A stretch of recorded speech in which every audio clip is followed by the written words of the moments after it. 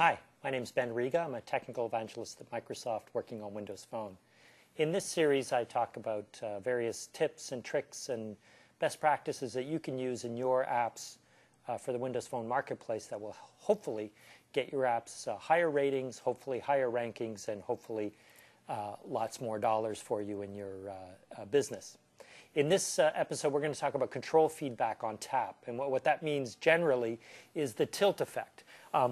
On Windows Phone, by default, when you drop a button or a list box on your page, when you tap on them, they don't have the same type of effect that you would normally see in the Windows Phone native apps.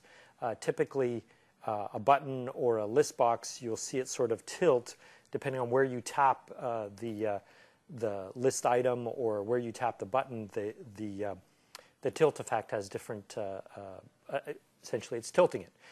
And so there's an easy way to do that. If you want your apps to look like they are native apps in the platform, you really should add the tilt effect. It's actually really easy to do. We have the Silverlight toolkit that is maintained by Jeff Wilcox. That's actually available on Codeplex. If you want the full source code, you can actually dive in and look at the source code. Or you can just pull it in via NuGet, pull it into your project, take full advantage of it. It's actually really easy to do. Let me show you how easy it is.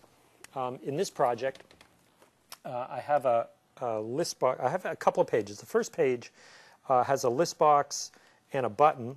Nothing really fancy here. If I just run this, you'll see that there is no tilt effect. This is the default effect. If I select, that's the standard Silverlight effect. If I hit a button, you'll get the highlight, and then it will just move on. And that's fine, but it doesn't feel like a native app. On a native app, you would get the tilt effect. And so in order to do that, it's pretty easy. I would, whoops, let me come back to my references here. Let me manage NuGet packages, and then Silverlight, and then it should come up as one of, there it is, the Silverlight for Windows Phone Toolkit. Really easy to pull in. You just install it. I've already done it in this project, so I don't need to do it again.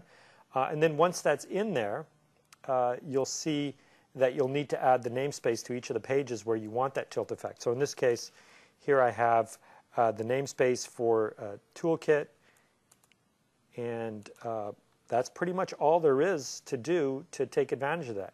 Now, for each one of the controls, there's actually two ways to do it. You can either do it for individual controls, or you can do it for an entire page.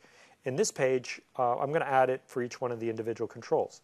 So if I want to add it to the button, for instance, let me just come over here and type Toolkit, and then I want the tilt effect. I want to enable it and set that to true, and that should be all I need to do. At the same time, let me add it over to the list box. Doesn't matter where I do it. Tool,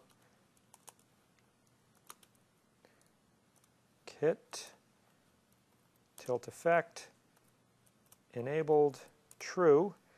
And if I run this now, you'll see that there will be a really nice effect, the one that you come to expect. See how when I tap it on the left, it sort of tilts to the left. That same list box, if I tap it on the right, it has that sort of different tilt effect altogether.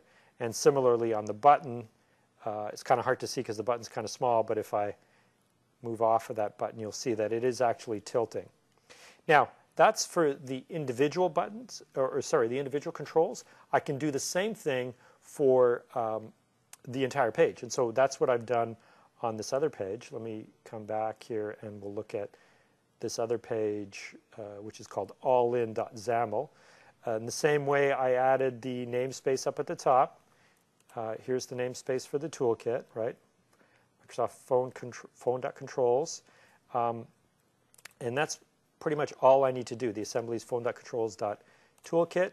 And then by adding also at the top there, the toolkit, tilt effect.is tilt enabled true, that's going to set it for every tilt enabled control. And so in this case, you'll see here I have a bunch of list boxes. You'll know, and I don't have a button in there yet, but I could add one. Let me do that in a minute. I have a hyperlink button, list box items, and so on. Notice that I haven't actually added anything in there to that page, sorry, to those controls. and yet you'll notice that as I tap them, they do tilt. And that's pretty convenient. And then also, if I come in, if I were to say add a button to this grid, there's the button. Let me just make it big so that we can see the full effect of the tilt.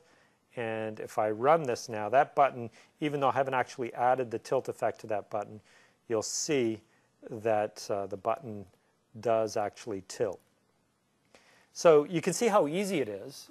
There's really no reason for you not to include a tilt effect in all of your controls. Whenever you're adding a control to a page, you should do your best to add that tilt effect. It's really a pretty trivial thing to do. The easiest thing is to just add it at the top of every page. And once you do that, then you just automatically get it. It's just there. And again, it will make your app feel native, or at least a little bit more native. And so with that, hopefully the user experience is one of, oh, this app feels native. That's kind of what you're looking for. That's it for this episode. It was a simple, short one.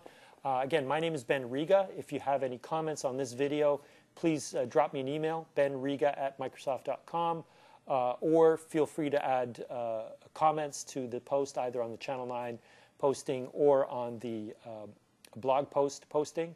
And of course, please follow me on Twitter. That's where I send all updates, whether they're top-ranked video series or not. And then I should also mention that I've actually added the top-ranked series to both Zune, the Zune podcast marketplace, as well as the iTunes podcast marketplace. So if you're using your Zune or your Windows Phone to watch podcasts, you can actually subscribe directly to the top-ranked series right in your Windows Phone. Similarly, if you're doing it on an iPhone or on an iPod or on iTunes, you can do it over on the iTunes service. Thanks again for watching this episode. See you in the next one, and I hope your apps are starting to move up there in the rankings. Thanks. See you soon.